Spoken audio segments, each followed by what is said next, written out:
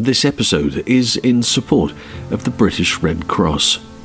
Disasters and emergencies can strike at any time and anywhere. With millions of volunteers across 192 countries, the British Red Cross is part of a movement that's there for people as soon as a crisis happens. Your support means they can reach anyone, anywhere, with the help they need to get through it. For example, in the UK, when an emergency like a flood hits, your support means the British Red Cross is there to give the all-important emotional support people often need. Help organise cleanups and provide them with food and fresh water.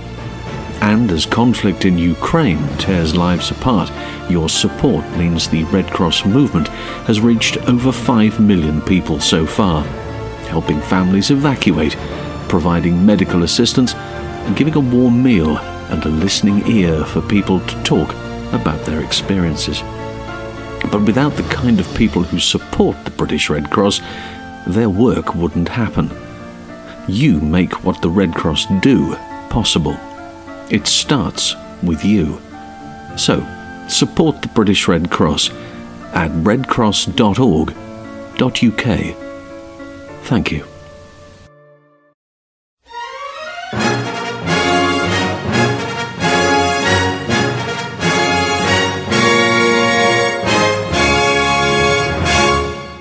Hello, and welcome to this week's look at stunts and action on film. And also this week we're going to be taking a look at sport, because we're going to take a look at boxing in particular. The Rocky movies, we'll be focusing on that, and the way in which fighting in the ring for film has changed over the years. And if you look at the way in which the Rocky movies go from the first one in 1976 up to Creed 3, which came out this year, technology has moved on and the fights have moved on through the different fight coordinators that have been involved. Stallone, of course, a massive part of all of that, wants to be right there in the thick of it, and is probably very, very well equipped to provide his opinion as far as fights is concerned. Certainly as far as these movies are concerned, he's been in plenty of them and knows his way around the ring. And it struck me that I needed to have somebody on board who knew their way around the ring too, because I'm not the biggest boxing fan in the world, but I do like the movies. So who better to ask than one of my colleagues from the Pod Dojo Network. He is Rob Parker. Rob is he's an author. He's a very fine author, in point of fact, and has written a number of terrific books, including Wanted Man, Penny Black, and Mort Point, which I like very much, and the recent Far From the Tree. So he is available. You check him out online and you'll see his books. If you're into crime, then you will like these very much. So he's a crime writer. He's a huge fan of boxing, and so he boxes regularly for charity. He also does it as part of his keep healthy routine, because he was bitten by the bug, as he will explain, but he's bitten by the bug of boxing quite a little while back, and consequently is the best person to speak to, I think, anyway, because he knows what it's like being in the ring. Many of us will have been involved in a fight at some shape or form, and as we all know, real-life fights are over in 2 minutes and often involve a piece of furniture and a boot. Whereas if you're in the ring, there's a strategy involved. There's different types of approach. The corner will give you some pointers, and your opponent, you have to work it out. And also, taking a punch in the ring, obviously for real, is very different than taking some of the near misses that you might get in a choreographed fight. So we look at all of the aspects of that. I spoke to Rob during the course of last week, and this is what we came up with. If you look at through the Rocky movies, and certainly the first one in particular, the fights get more extreme as the movie goes on, to the point where obviously for researching bits and pieces, I thought, right, I'm going to sit down. I haven't watched Rocky for probably 20 years.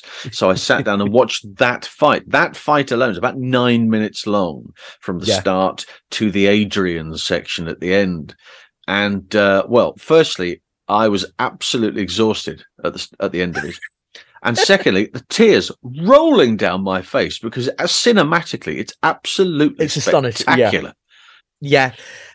I mean, obviously, we'll go into it, but like the power of that sequence, and that whole, I mean, it's bravado filmmaking at its absolute highest, isn't it? I just think it's amazing, and there's no wonder that it spawned X amount of sequels, and, like trying to catch that magic again, and it is magic, and I'm loving the fact that Creed 3 seems to be getting good reviews. The first four, on par with each other, the first four go better and better and better, and wow, they really do deliver. And then you get that there's a slump in the fifth one, but again, the comparisons here are very interesting because from a general fight scenario in a movie, you can see the punches coming, and you can see where they're coming from, and you can see they've moved it for camera angles. When you watch a boxing bout, that it's often a fixed camera, had been up until a certain point. I know there's lots of other areas now they go with cameras, particularly in boxing, but you go in certain different areas and you can see that that really landed. You can see these landing at all. But in the first couple of Rocky pictures, they just throw caution to the wind. They don't do that. And I was very interested by it because the fight arranger on the first two pictures, a guy called Jimmy Nickerson, who is a very, very handy boxer, lots of background in the fight game, and in fight arranging. He's done other types of stunt work as well, but predominantly that's where his passion is, and he's very, very good at it. And yet you can see that up to a point, that's Nickerson's work. Stallone takes over at some point and says, wouldn't it be great if we sell it to the guy in the back row of the auditorium instead of the person who sat on the edge of that, in that camera frame? Why is that, do you think? What is this fascination with fights in pictures where they have to push it just that extra bit instead of trying to create something that's realistic from a movie and from a sporting perspective, particularly boxing? Well, I think for a start, that boxing lends itself so much to celluloid, I think, because of its inherent drama. One-on-one is, you don't get much purer or distilled in a combat sense, do you really? And I think that's why certain sports don't work on celluloid, like football, soccer, for example, just doesn't work at all. No. It's very hard to find an example of that because American sports and boxing have these natural pauses for breath, pauses for breaks, which allows for things like dialogue. Like one of the things I love about the Rocky movies is the dialogue in the corner, like, "You're blowing it, champ," and stuff like that. I love all that kind of stuff. And I've been on the receiving end of a few telling offs as well, which is it's amazing. When all you're really thinking about in the corner is not dying through not getting enough air into your body. Hitting the bloke in the middle. Yes. How many are there? Three of them. Yeah. And also, like, how many more rounds have I got? Oh, my word, I've got to go back out. Usually that's the sort of stuff. But I think audiences got more savvy, I think. And I think that contributed a lot to it. But I also think that the envelope was waiting to be pushed, I think, certainly in terms of screen fighting. There used to be a very classic way of conducting a screen fight. And then when you do boxing, like is the art of fighting. But I think what needs pointing out is that boxing on film and boxing in real life are two very, very different things. And the two biggest things that I can think of in this are differences are that the referee would stop. I mean, the first Rocky fight would have been stopped multiple times, possibly before the fight. If the truth is he's taking a bit too much punishment here. So a lot of these fights wouldn't go on very long. But again, that's not good for dramatic purposes. No. The other one as well is there's no defense ever You know, one of the things I love about the sweet science itself is the actual defense. Dodging and slipping a jab and rolling a punch is an art form all by itself. And this has never really been explored in film very much. At least I've not really seen it. I thought $1 Million Baby did a pretty good job of it, if I'm honest. That's the Hilary Swank one, isn't it? That's right, the Eastwood picture, with Clint. Yeah. Really did think that was good, although very, very sad. But no, I think what people want is drama. They want the excitement. They want to see the hero throwing like mad. But I think they want to buy it. I think that's the one. So when you've got Stallone drenched in blood, and you can see at times, you can see he's getting hit. You can see he's getting hurt. Yeah, absolutely. I think like your investment as an audience member just goes absolutely through the roof, I think. I thought that was very interesting because as you say yourself, if you look at what has come before, boxing matches often, and I was looking at some 40s and 50s boxing footage from films that had happened, and you see that the punches themselves are coming from open gloves. You know, there's none of this. It's happening across the face, and whether that's softening the blow somewhat or saying to them, look, you're going to get a clip here, or I'm going to get you in the ribs. You get somebody hard in the ribs with a glove on a decent punch, that's going to cause some sort of issue. Go forward then to the Rocky pictures, and Stallone is very clearly taking a beating. You know, he's definitely getting plenty of body shots at him. And Carl Weathers, let's not deny it, this guy is hench. I mean, he really is. What extraordinary condition is he in? These are the moments I think that when, you know, these guys became athletes as part of their job as movie stars, and it's something that we see a lot of now, isn't it? You know, like everyone in the Marvel universe is absolutely jacked. You know, like they're in incredible condition. Weathers put himself in some astonishing shape for this. I mean, I know that we all talk about Rocky, but Weathers is like, he's literally well, he's Apollo, isn't he? It's very literally. He is literally Apollo. Yeah. But I think when you get to that point, you're taking, it's like a leap forward in film, I think. I know just what you mean about the old boxing fights, you know, and it all feels very, very staid and staged and tippy-tappy a little bit. Tippy-tappy, that's exactly the sort of thing. Endless amounts of punches, but plenty of them and quite light. You know, whereas later on in these type of movies and moving forward, and Raging Bull, and that's another Jimmy Nicholson picture, Raging Bull, these type of movies, it's maybe limited blows, but man, do they make a difference. You know, they really, you can feel the hurt right through the camera, which is why I think, you know, how Stallone made it through that first picture is beyond me. But it was his idea. You know, he was the one that had pitched the whole thing in the first place, but almost by accident had pitched it to somebody and said, you know, I've got an idea for a boxing movie. And they said, okay. And on the strength of that, because he saw a fight with Muhammad Ali in 1975, and the underdog was the guy who was effectively the Rocky type of character, knocked him down twice. You know? Super. Yeah, absolutely super. And I think that's one of the reasons the sport is so loved, because absolutely anything can happen at any time. I would definitely make a point at this junction to say, I'm not talking about Jake Paul and Tommy Fury at this point. No, we're talking about boxers. Slightly different. Yeah. Of which, I mean, and I'm obviously so flattered, John, that you asked me on to talk about this, because I'm someone who came to boxing late. I wish I'd have come to it earlier, because I think my family and I would have had some very difficult conversations, because they're not keen on me doing it. So I was 33 when I started. I fell in love with it. Absolutely fell in love with it. I've fought 5 times, but in no way, those are organized fights, obviously. In no way does that cover the hours in the gym. So I still train 5 days a week. I was there this morning. I'm sparring tomorrow morning again. Last week I sparred a heavyweight who was 19 stone and I'm 14.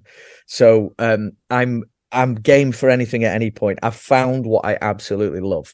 It doesn't mean that I'm the most popular person at home at times, but what it's given me is, like, I train alongside some pros, I train alongside some Muay Thai fighters and some Thai boxers, and some cage fighters as well. And what the lengths these people go to for this profession is just insane.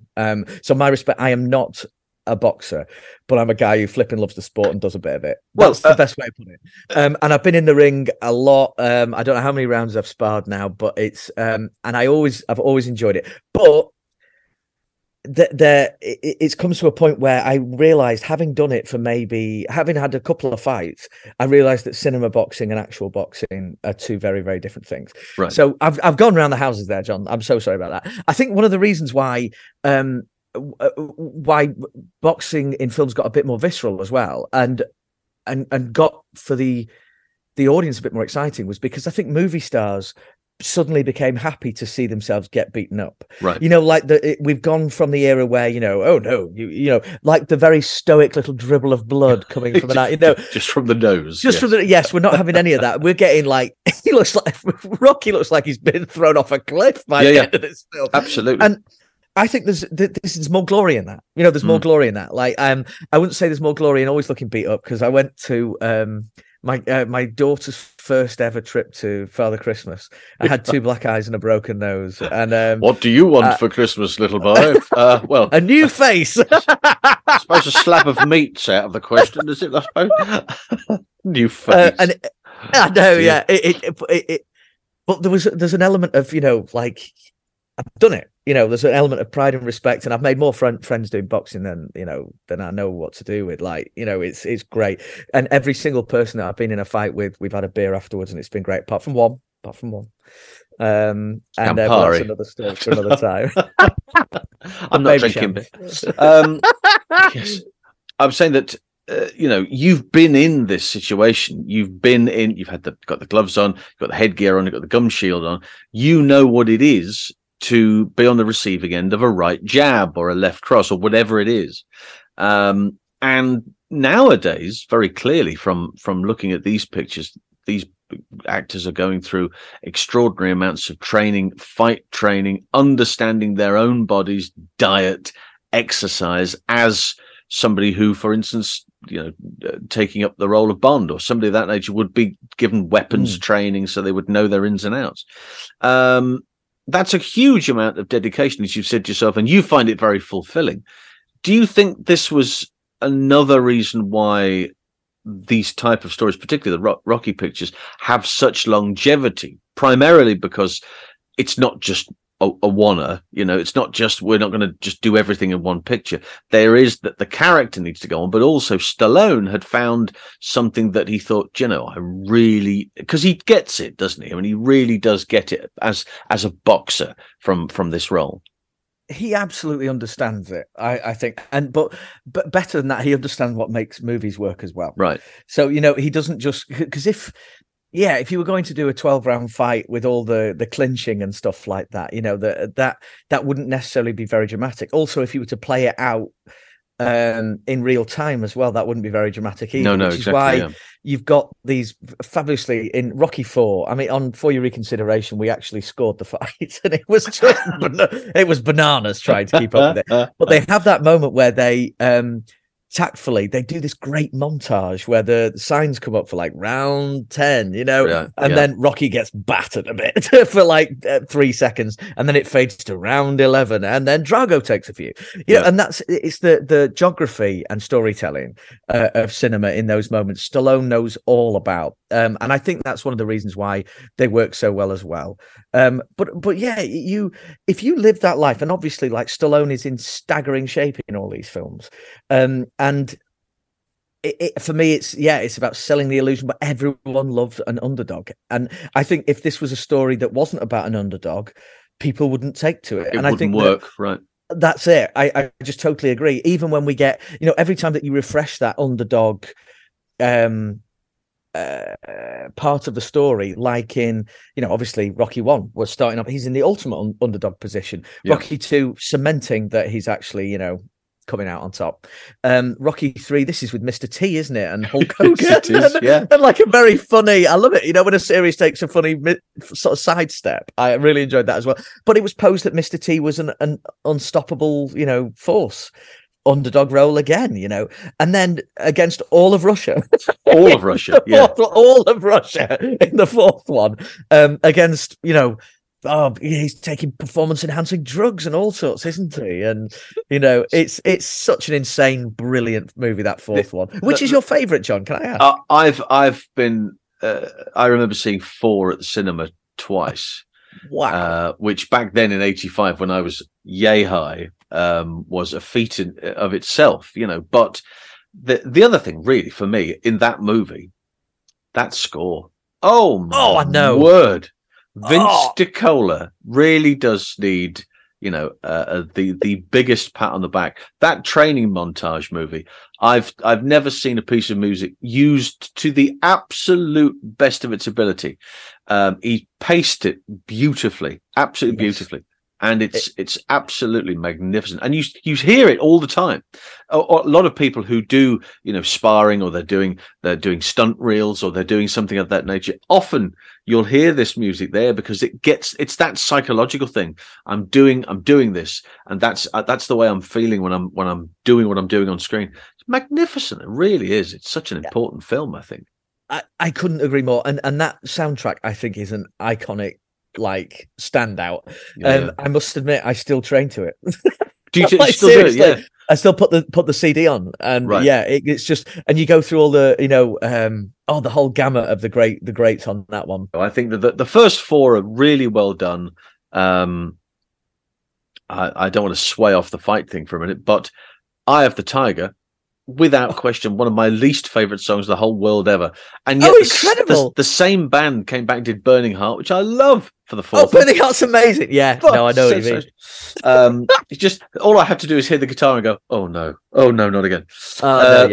But very, very important. And I think also from the fight perspective is that the style of fighting has changed dramatically throughout. So the first 3 pictures, and again, I keep using this name Jimmy Nickerson because he's massively important. It wouldn't have happened if you didn't have him as a stand-in there to be able to say to Stallone, I know this is the fight you want to try and create, but in order to do this, we have to do this. If you want to come up with these big punches at the end, then you've got to understand this, and we've got to understand, and doing it with Carl Weathers as well.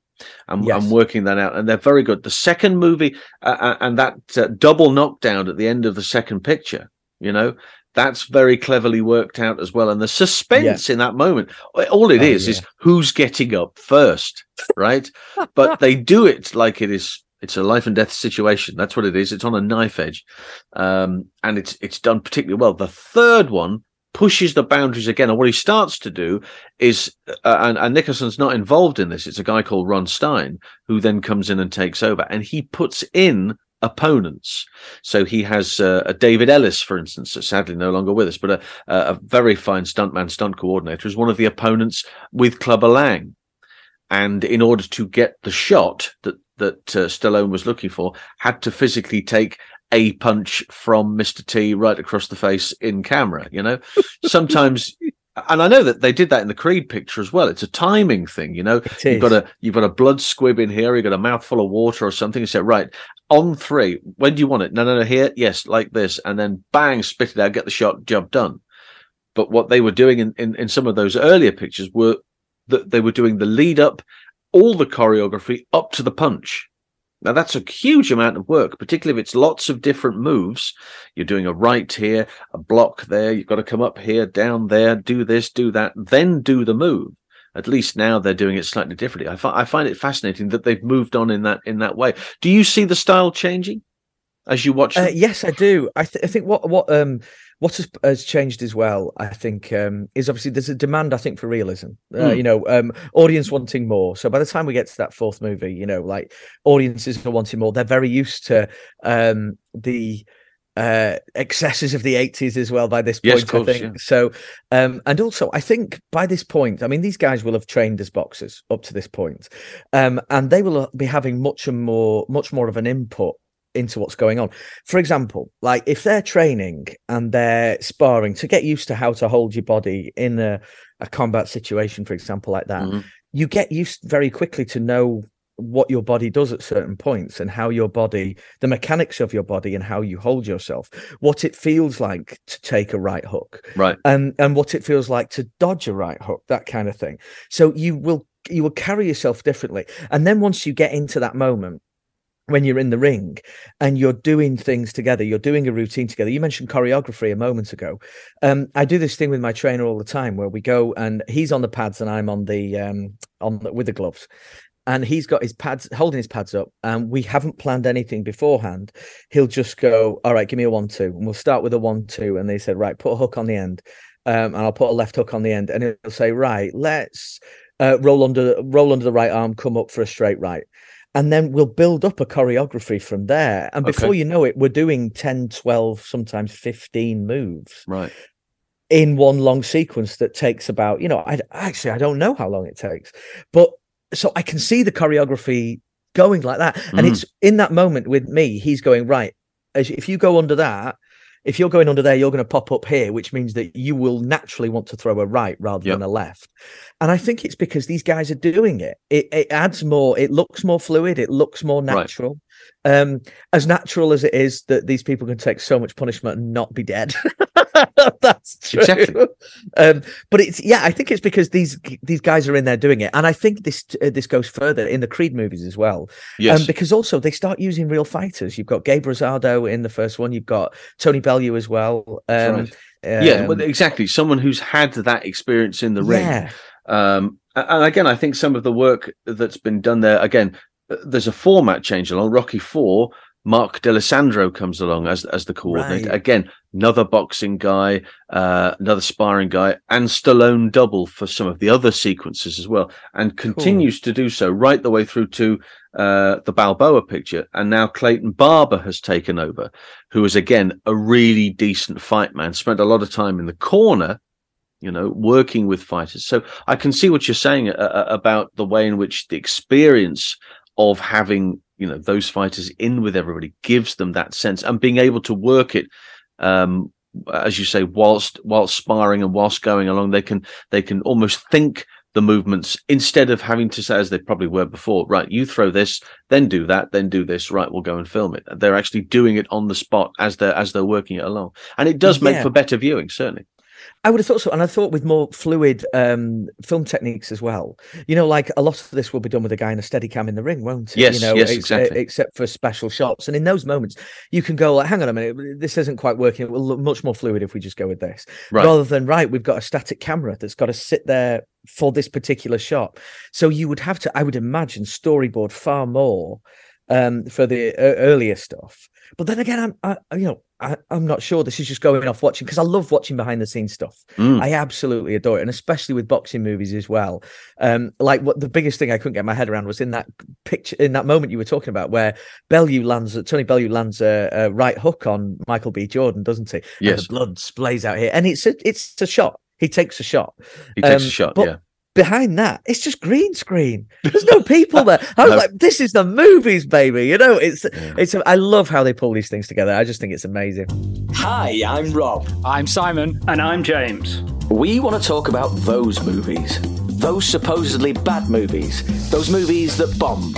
To see if they weren't that bad after all, join us every other Tuesday on the For Your Reconsideration podcast, part of the Pod Dojo podcast network. You can catch us on iTunes, Spotify, and all your usual podcast apps. And it won't cost you a solitary bean, mate. It's like it's free. It's just like it's free. Yeah, because those, in the earlier pictures, you'd have had Madison Square Garden, and that you would have been in there. And it's a green screen shot. But that we can can accept that, that's technology's moved on to the point where you don't have to be in the location anymore, but that you still have to land the punch. And Absolutely. If the punch isn't good, and if the reaction, more importantly, isn't good, then the whole scene or the whole idea of receiving that punch in the ring in that stadium with all of those people, and it's not sold properly. And that's the whole point, selling it. Absolutely right. But maybe you couldn't find those moments of greatness, those moments where because you're in the ring and because you're working out the fight in the moment as well, you'll obviously have your beats set down when you're right. Yes. Rocky's got to be getting a hiding at this point, but he can come back a little bit. But Drago's going to come back. Let's just take in Rocky IV, for example.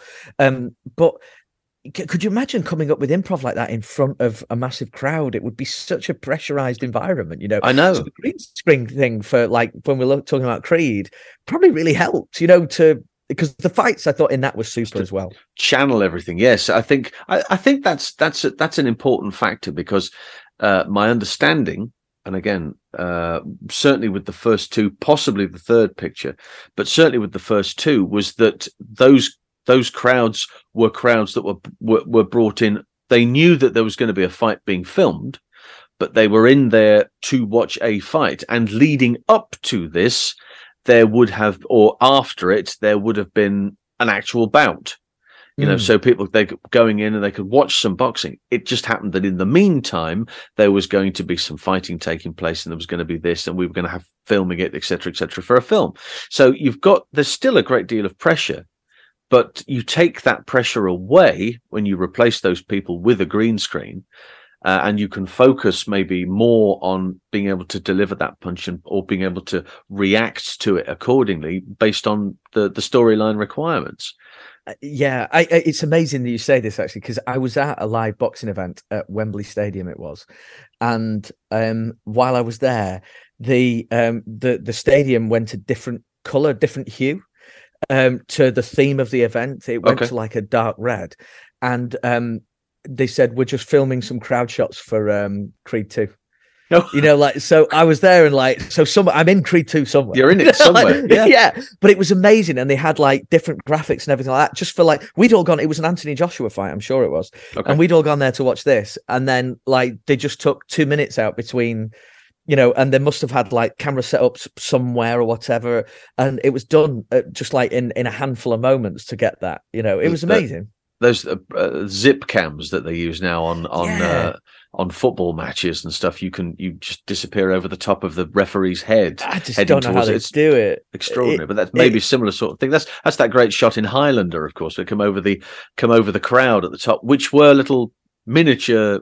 Really? Yeah, they were. Your knowledge, John. Honestly, they were being remotely controlled. You wouldn't want that's a lot. That's extra pressure. Now that is movie magic. That really is movie magic. That's a great scene. I think something that also needs mentioning as well is when you're working between a non-professional athlete and a professional athlete, the level raise that the actors have to go to. I know that we can do tricks with storytelling and in camera to make them look like equals, but.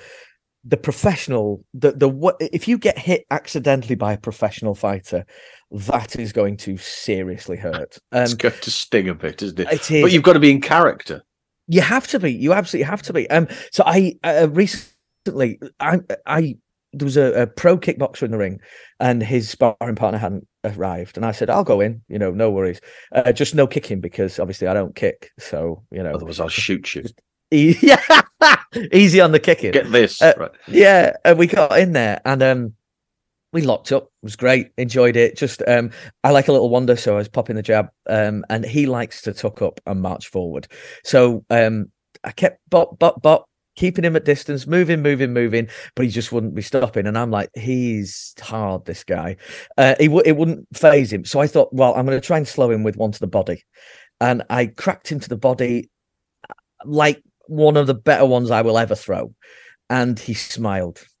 And his trainer said to me, "Oh, you should not have done that." Oh, you just made him angry now. I was down 5 seconds after that with 3 big body shots of my own. There are levels to this game. And I was ringside at a world title fight in 2015, Anthony Crawler in Manchester. And he defeated his opponent, Darlis Perez, with a body shot. Shots, yeah. Extraordinary. Oh, it sounded like they don't look that impressive on film. But in real life, this is probably another one of those differences. A body shot is one of the most beautiful things. And you could hear it. It was like a car tire blew out somewhere. And this guy went over like, oh dear, that's the end of me. For me, getting hit by a body shot, it feels like either all the Guinness I've ever drank or my soul has fallen out of me all in one go. At the same time. At the same time. Which I suppose it's the same stuff, really, isn't it? Because that's... it's fascinating. But in lots of earlier pictures, and you know, look at screen fights, full stop, John Wayne movies, westerns, doesn't matter. You are not going to be knocked out by a body punch. You are going to be knocked out. It's going to hit you square on the chin, and you're going to fall over. That's the way it works, right? And in many movies that involve boxing or something of that nature, that's how it is. But now, you know, you will see body blow after continuous body blows after kidney punches, etc., etc. Keep going. The rapid fire punching, and you know, knowing your anatomy has got to be another major factor. Knowing where those zones are, where suddenly you hit them, and that's, you know, like a giant has stood on you. You've got nothing left, and you're winded, and you've got to go over. You know, unbelievable. You're absolutely right. I remember being taken to one side in the gym to be shown where a liver was. You know, so because he had a spare one over the other side of the room. You keep them over here. If anyone needs one, you know. But it was amazing, and I didn't know that it wrapped round up to your front as well. So if you can do an uppercut to the sternum, right, you know, where you would imagine like your rib cage meets, like, you can really nail the front, you know, like that little portion of the liver right there. It's a huge organ. I had no idea. So they literally got someone to hold their arms up and showed me, right, here's where the liver is. So if you want to be aiming for that, you want to be, you know, like, and they are like surgeons. Oh, I see. Right. Yeah. Because it's like pinpoint accuracy. Yes. It is. Yeah. They know just where to hit you and how to put you down. And you know, when it's at that level, which these fighters are, you can get played with very easily. So there's a respect thing as well, you know, huge respect thing. Like if you're in the ring with someone who is not quite as good as you, it's you would never take advantage of them. I've seen that a couple of times, but then I've seen someone better than them come in and iron it out very quickly. So the whole thing is respect based, and I love that. It must be so much fun working out a fight in the ring, two guys that respect each other, you know, going toe to toe like that in a controlled way, but you'd still be pushing each other. And I think it's that pushing that brings out the absolute best on the screen. Yeah, it's there's a finish point that you have to get to now, and again, in some of those fights that we've all seen, right, that were televised fights that we used to see, a World of Sport, etc. And you knew full well that the guy in the ring opposite your man was only in for a paycheck, right, and had been told beforehand, right, I'm going to carry you for 3 rounds, then you're going to go down. That's you done, right? Happy days. There's your money, and away you go. And you could see that it was the slightest little thing, and down they went. Well, you look at the dedication between the two, and even though, and I think that wrestling has a great deal to do with this. I'll get to that in a second. But I think that wrestling has a great deal to do with that, from being an entertainment. It's not a sport; it's an entertainment, and it is selling the idea, in certain cases very badly, but it is selling the idea that these 2 or these 9 people that are in the ring, you know, are causing each other extreme damage, full stop. It's all worked out beforehand. People know, you know, in the back, right, this is your bout and this is how we're going to do it. Super. But they have to sell that to an audience. And that's a big job. Quality wise, it may be very poor, but to the people in the stadium who are watching going, wow, look at this. That's why you have so many wrestling fans. And maybe similarly channeling that to the 2 actors in the ring. They know that this guy's going to win and this guy's going to lose, but they don't want them to know that that's going to happen just yet or in the next couple. It's much more than just being able to understand lines, learn lines, and understand your character. It's something very, very different. It's a very fascinating thing to be looking at, I think. It is, I think. And I think when you look at the way big fights, and I like that analogy of wrestling as well, because there's similar things. 2 people in a ring trying to get better than each other. There's going to be a winner and there's going to be a loser. Now, I think one of the best ways, something that the Rocky movies did so well, was they made it very clear that losing was not an option for either party, you know, and that's the same with wrestling, isn't it? And it's the same when you promote a big fight, or you see the fighters get together to promote a big fight or whatever, that, you know, there's going to be a winner and there's going to be a loser, and neither one of those parties can handle that. No, you know, that it's going to be cataclysmic for the loser, and the winner will get untold glory or whatever, but the loser loses and goes back to wherever they came from. Yes. And that's how boxers view it.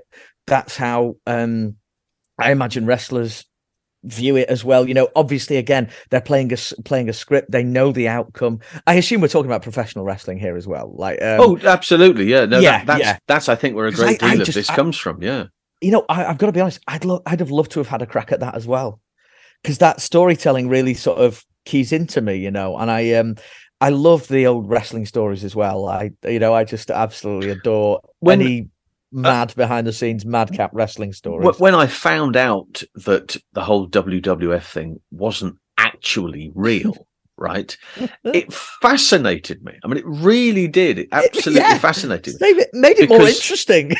I was sold on the whole thing, you know, as you know, the Hulk Hogans of this world and all these individuals who, you know, were going in there and having these extraordinary fights, and people were paying money to go and watch it on their TVs. And you realize that it's rigged, and you go, wait a second, how, really? But then when you look back at that, you go, you clever sods, because that's exactly what you're supposed to do from a feature film perspective or a television point. I don't want to know who, don't tell me how it's done, but you've really convinced me that this guy has done that guy. And not only that, but there's years of needle going on between the two of them, which has a backstory about this one, which is the next bout. And you know that this guy used to be married to her, and therefore and it's all happening. And you think, wait, the plot's just thickening as we go on. But it's all from the basis of this. Now, having looked at that and enjoyed it for a period of time and then realized what's gone on, everything else now makes a great deal more sense to look at the way in which these two things are done. It's very, very clever. It is, and it's the similar sort of thing. There is so much inherent drama in combat sports. There just really is. I know. I like that. There's been some great MMA movies coming out as well, you know, that have explored this, because that is a hard sport. That's the guys that do that. I asked one of the guys who does it, and he's like, you have to be world level in 8 different disciplines, you know, like, and boxing is just one of them. Like, oh my word, you know, that's insane, you know, when I think about it like that. The way that they turn you into different shapes and then make you want to pass out and tap out and this kind of stuff. Like, I'm like, I just want to hit. I'm just happy just to be the hitting bits, you know. But it is amazing. But there's inherent drama in this stuff, I think, of seeing someone push themselves to a level because they don't want to lose. You know, losing being totally unacceptable to them. Like, even at the very minuscule level I fought at, like my dad said to me a week before it was my last fight, he said, what's going to happen? And I said, I'm going to knock him out. And he said, Robert, that's weird. You saying that is strange. Robert? Yeah, really? Robert, that's weird. You saying that. And it's like, well, if I entertain the idea that I might not win, I might not win. You know, that kind of thing. You know, it's like if you open the door to a doubt, you let the doubts creep in. And I just kept it shut. Yeah. I got knocked out in my very first fight, and it didn't happen again. So, but I learned, you know, like my attitude changed with it as well. Right. But it feels, because I've never been in a bar fight, I've never been in a pub fight, anything like that. Now, this is where you and me differ then, because you you understand the whole concept of being in the ring with appropriate protection, with another guy who, you know, you're fully aware of the situation, and you are going to spare, as you said yourself, that the guy you were talking about a few moments ago was a kickboxer.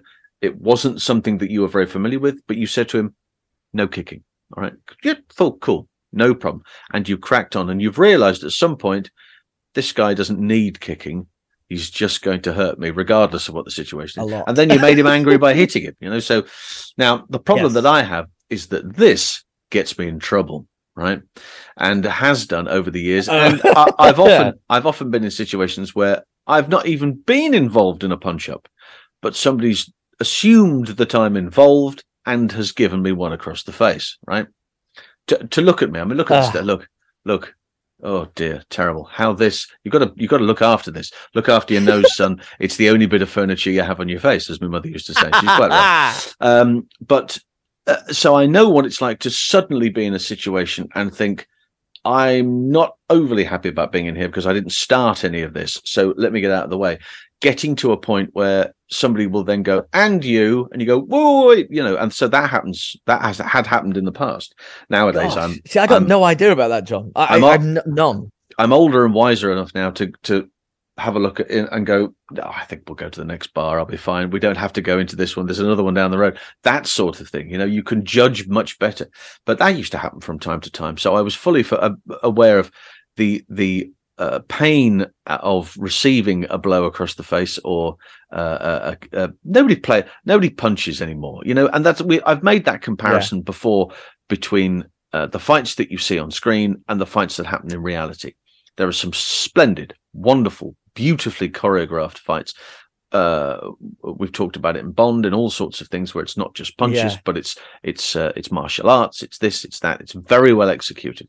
And that fight in that film in real life wouldn't last 3 blows, right? Job done. Somebody would come in with a piece of metal or a boot to the face, right? And that's it. Yes. Jobs are good. They take your handbag and you're off. Right, there's none of that happens on screen, because that you've got, the character has to be the one, right? I tell you who's, and I really love this is the Jack Reacher fights, particularly the one. Is it the first movie where he says, "You still have a chance to finish. Do you want to go ahead with this? All right, I want to make it absolutely clear you wanted this," and he's got the 5 guys around it. That's a super fight, completely impractical. Yes, but moments of it. Particularly when he said to the guy, there's 5 of you. No, there's only 3 of you. What do you mean? Well, when I hit him and he goes down, that will then decide on the 2 remaining guys, and the other 2 will go. They'll run. And then we'll know who the big cheese is here, and then we know what the score is. He's going, yeah, bang. Hits the first guy, and he looks at the other 2 who are still standing there, and he goes, really? And they go, huh, and then they leave. Now that's more realistic, I really enjoyed that. That's how you can do great storytelling with fighting as well, though. Yes, like absolutely. Violence in cinema, as not just for the sake of it or whatever. Like, look what we can do with the camera now, but we can actually tell a really good story and build the character with what we're doing here. You don't need to know anything else about him. If you'd never seen any other part of that picture and you just saw them walking out into the street, so you've not seen the previous scene in the bar, they walk out into the street and the fight takes place. At the end of that scene, you automatically know this guy is fabulous. I don't know what the deal is here. I've not seen the rest. I'm not quite sure why, but this guy is the business. And you can all of a sudden get the audience behind you on that. Similarly, with the sound effects that are being used in the Rocky pictures, which I find another fascinating thing, which I think are in tow with Indiana Jones. Now, I've said this before, but Indiana Jones has a pistol that never needs reloading. Right? Yes. It's a revolver, so it should, but he goes bangity, bangity, bangity, bang, bang, bangity, bangity, bang, right? Fires. And every time he fires that, it's the sound of a tank being fired, right? Every single time. When he throws a punch, it is the sound of, half a dozen sticks of rhubarb or celery being slapped across the back of a carcass. Noise, it's a remarkable sound. And then you go to the Rocky pictures, and those, particularly when Rocky gets that moment, he's in the corner. It's the Muhammad Ali moment. Yeah, was that wonderful? Was it George Foreman or Leon Spinks? I can't remember. But it's either the one in Zaire or the Rumble of the Jungle, one or the other. It might have been George Foreman. And George is bang bang fighting away, and Ali's just in the corner, right? It's just the rope-a-dope. He's taking a beating, and he says, "Hell of a time to get tired, George." Because he just paced himself the whole time, and then all of a sudden comes out. Well, Rocky does that almost in every picture. You get that moment where he goes, "Oh no, he's beaten," and from somewhere he goes, "Bang, bang," and comes out with haymakers. But the sound of delivery is like that shotgun going off, and they really accentuate it, don't they? I think they do. They definitely do. I mean, when you get hit by a pro fighter, it feels like a ton of bricks, and that's what it sounds like in these movies, which is great. And I like that it's got like a very sharp quality to it. Like, it doesn't like draw out like the Indiana Jones punch, if you know what I mean. Like that. It's got echo. Like, yeah, it does. Yeah. It seems to hang in the air after it's connected. Where these are just like, oh god, oh blimey, And if we're wincing in the audience, which you are doing, they're doing it right. They're doing it right, yeah. And you're invested, and you're watching it, and you're just absolutely enthralled with what you're seeing up there. As I said at the top of this, watching that fight again from the first Rocky picture, I was exhausted by the end of it, which is exactly what you want. And I afterwards I thought, bloody hell, I've been in the ring. I have been in the ring and I've been receiving those blows and I've been trying to dodge those punches and I've been trying to grab that breather here or there just to get me through the next couple of punches. And I did. I was literally exhausted by it. And I hadn't seen it in 20 years. It's so powerful. But I think the Creed movies will go on. I don't think 3 will be the end of it. I think there will be more. Do you think so? I think so. Unlike movies like the Fast and Furious, where it was only we were at picture 4 and we went, you mean there's 6 more? Really? How did this happen? Who signed that contract? But I mean, they've been massively successful as well. But yes, I think for varying, I mean, they are polar opposites. There doesn't need to be a huge amount of story involved in Fast and Furious to make it successful at the box office. And I'm quite happy to sit there and watch a whole bunch of cars get turned over and fall about all over the place. That's fabulous. Big tick in all the boxes is that it makes people, it makes people very excited to see movies like this. And certainly from a sporting perspective, as you said yourself, there's so many sporting movies that just don't work, but boxing does. And technology coming on, and you can see it from a boxer's point of view. Yeah, I think there's another, just to sort of expand slightly, that I can't think of many boxing movies that I haven't enjoyed. I really can't, and certainly I find it harder than still to find ones where the fight choreography has been bad or the fighting. The actual bouts themselves have not worked on camera. I thought Southpaw with Jake Gyllenhaal was another really good one with some great fights in it. And he, again, went to extraordinary lengths to preserve the authenticity of it, which I think is what the Rocky movies have done. But they never did it at the expense of the story. The story was always the first bit. Yeah. And the story is why you care about the bouts. And if they get the bouts right, which they always do, it's a jackpot. It's a great balance, isn't it? Absolutely. Well, look, buddy, thank you so much for doing this. I'm very grateful to you. Oh gosh, thank you for stepping in and giving me your insight. So anytime you want to pop back and give me your insight on anything else, I'll be only too happy to have it. Thank you so much. Perhaps one day would you come on for your reconsideration with a movie of your picking, and we can like one that would qualify, and so it's got to be 50% on Rotten Tomatoes or a box office flop. Oh, well, that's practically all of my back catalogue. Well, if there's a film that you particularly think needs some love, please come and join us. I will do that. I will do that gladly. And return the favour. But for now, Rob, thank you very much. Well, there you go. That's our look at the Rocky pictures and Rocky through Creed, of course, and how an on-screen fight in a movie is different to the on-screen fights in the ring, and how they have developed over time. Thank you to Rob for doing that for me. And do check out his podcasts. Of course, Really 007 is one of his, as is For Your Reconsideration, which is another one of the Pod Dojo family ones. Interesting, that one, because, of course, they take a movie that may not be quite as loved or may not have been at the time, and then try and convince that it's worth a look, worth another go. And also Blood Brothers, because as a crime writer, they get together and discuss some of the best new books on the market. So go and do that. The link, incidentally, is down below. Don't forget to give that a click. And until next time, bid you a fond adieu. Bye for now.